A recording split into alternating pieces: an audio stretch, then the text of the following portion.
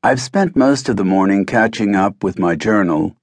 Albie was up early and has made a camp with a sense of permanence about it, a welcome awakening as we have been traveling hard this last week. The horses are in need of rest. Dee Downey has gone fishing, and I plan to hike into the Elkhart Mountains. I spent the afternoon sketching, my feet dangling from the edge of a rock cliff 1,000 feet above the valley floor. The Elkharts towered above me another 5,000 feet. From there I could follow the red of Dee Downey's Mackinaw as he weaved at a fisherman's pace along the river. I watched Albie tend to the camp for a few hours, then he rode east in search of game. We are 8 days north of the newly established Yellowstone National Park. The valley is small, perhaps 30 miles long and about 10 miles wide. Its size seems inviting after the vastness of the Yellowstone. The Elkhart River flows north, and from this afternoon's vantage point, I could clearly see the tributary that joins the river across from our camp. Mountains, sweeping and wooded to the south and the east, violently jagged to the west. Rolling hills and distant ranges give the valley its northern border.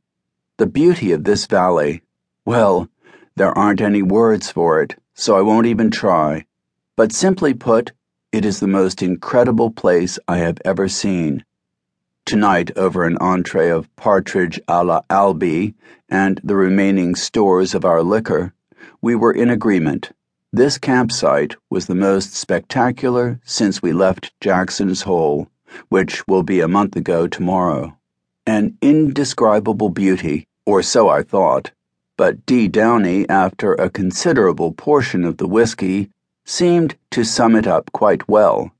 According to the good book, it took 6 full days for God to create the heavens and the earth, but I would wager he did the whole job in 5.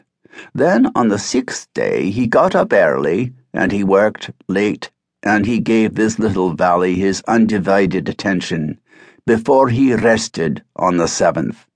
It was the bonniest place Dee Downey had seen since he left Berwick-on-Tweed, and tears welled up in his eyes.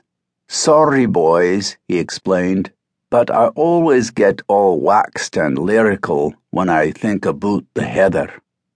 Albie, a man who has trapped nearly everywhere in the Rockies, was even more succinct. "Purtiest country I ever did see. Makes a feller feel all powdered up inside his head. Makes a feller want to spit whiskey." Tomorrow, Dee Downey and I plan to do some fishing up on Carey Creek. And here, dear diary, I must report on some indulgences.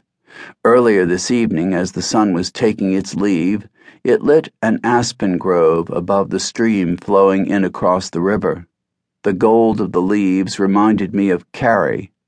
If hair could be seasonal, then Carey's would be autumn, and I said as much to Dee Downey. He agreed, saying that would be a good name, Carey Creek. Albie then informed us that very few places had names in the Elkhart, other than the river and the mountains. "Go ahead," he said. "Name her Carey Creek. The name just might stick."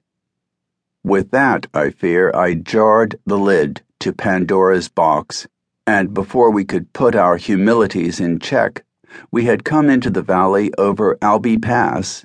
We are camped in the shadow of Mount Dee Downey, and, I am embarrassed to report, this last entry is being written from the floor of Travers Valley.